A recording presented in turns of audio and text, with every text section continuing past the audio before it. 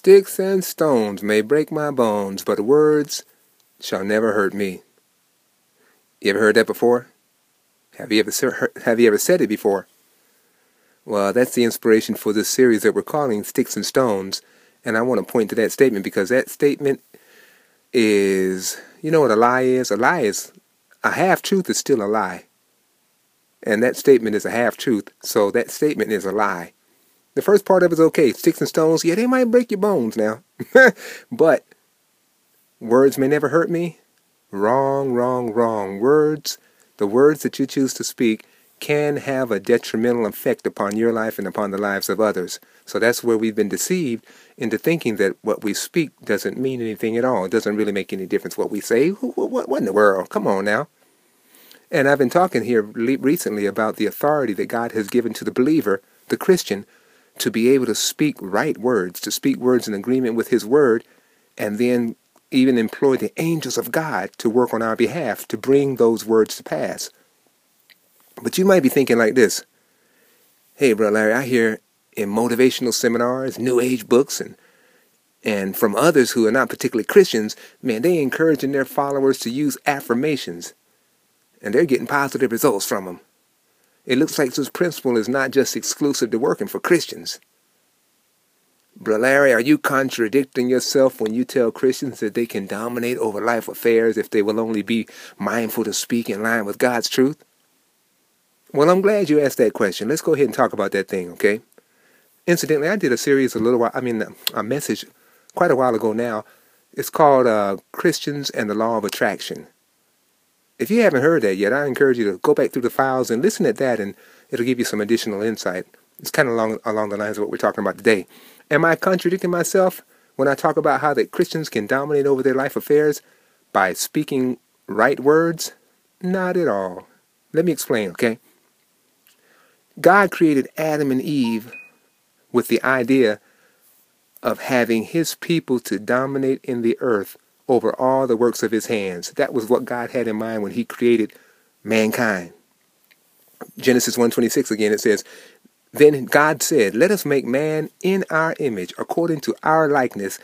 Let them have dominion over the fish of the sea, over the birds of the air, over the cattle, over all the earth, and over every creeping thing that creeps on the earth." See, so that's what God's plan was. So verse 27, Genesis 1:27, so God created man in His own image. In the image of God created He him. Male and female created He them. Then God blessed them, and God said to them, be fruitful and multiply. Fill the earth and subdue it. Have dominion over the fish of the sea, over the birds of the air, and over every living thing that moves on the earth. So you can see really clearly that God's plan was to make mankind in His image, and to allow him the authority, to give him the authority to rule over all the works of His hands. God wanted that, and that's what God did. But what happens is when they sinned, it put the rule and influence of man within the reach of the devil. And as a result, the devil began to influence the hearts of many. I mean, this is something that he's continuing to do today. He began to influence the hearts of many people and cause them to use this God-given authority through words for evil and destruction. See, the devil has tricked many people into using their words to create destruction in their own lives and in the lives of others. How? See, most people spend their words from a basis of fear. I mean, the things that they say out of their mouth have a basis of fear. Fear of things that they do not want to happen. And when that's done, destructive forces are given the right to create such bad things in the earth. I hope you're with me. I know we get rolling a little bit deep today, but I want you to see this. Mankind, God has given mankind authority. That's how He made us. Adam and Eve messed up. When they sinned, they actually gave the right to the devil to influence them to have evil thoughts, to have evil desires and stuff like that. That's not what it was like before Adam and Eve sinned. Their desires were in line with what God's desires are. See, so check this out. You might be asking, what advantage then is there to being a Christian? When you make the decision as a Christian to spin your words, I'm talking about spin your words, I mean to talk in agreement with, to talk in line with God's truth as it's revealed in his written word, which is the Bible. When you do that, then you have, think about this with me, you have the favor of God Almighty and of all of the heavenly hosts, including the angels, operating on your behalf. See, when you put your words in line with what God has said and you believe in your heart and you speak in alignment with what God has already declared as truth in his word, you got him backing you. You got the host of heaven backing you. If God be for you, who can be against you? I just had a quick flashback. You remember David and Goliath? Both of them had words.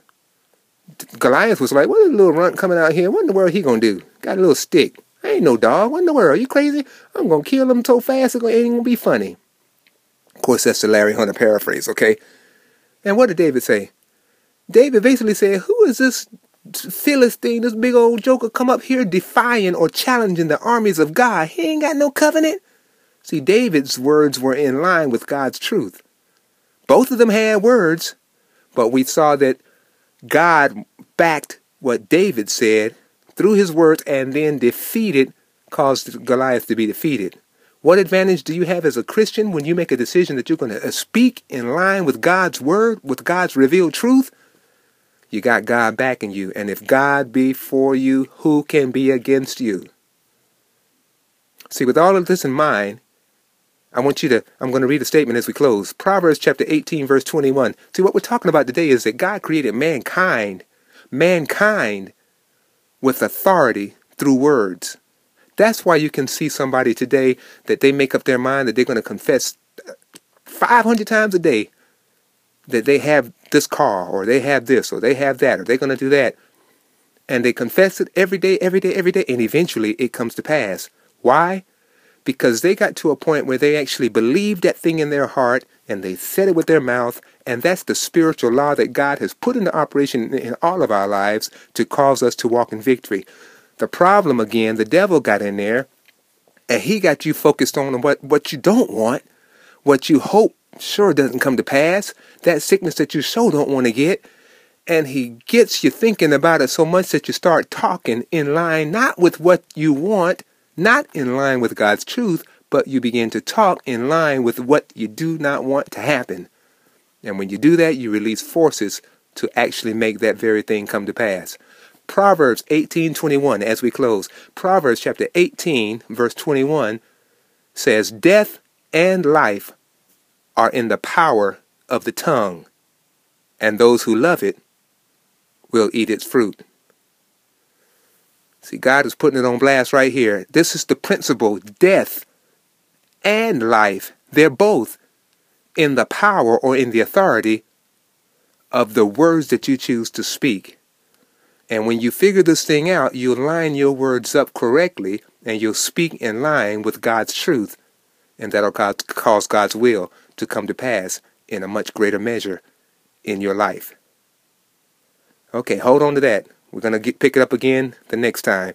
This is Larry Hunter, 5-Minute Inspirations, wishing you a blessed day and a happy new year. And if you get a moment, let me hear from you. Let us hear what God's doing in your life, okay? How God's spoken to you. Okay, we'll see you next time. Bye-bye.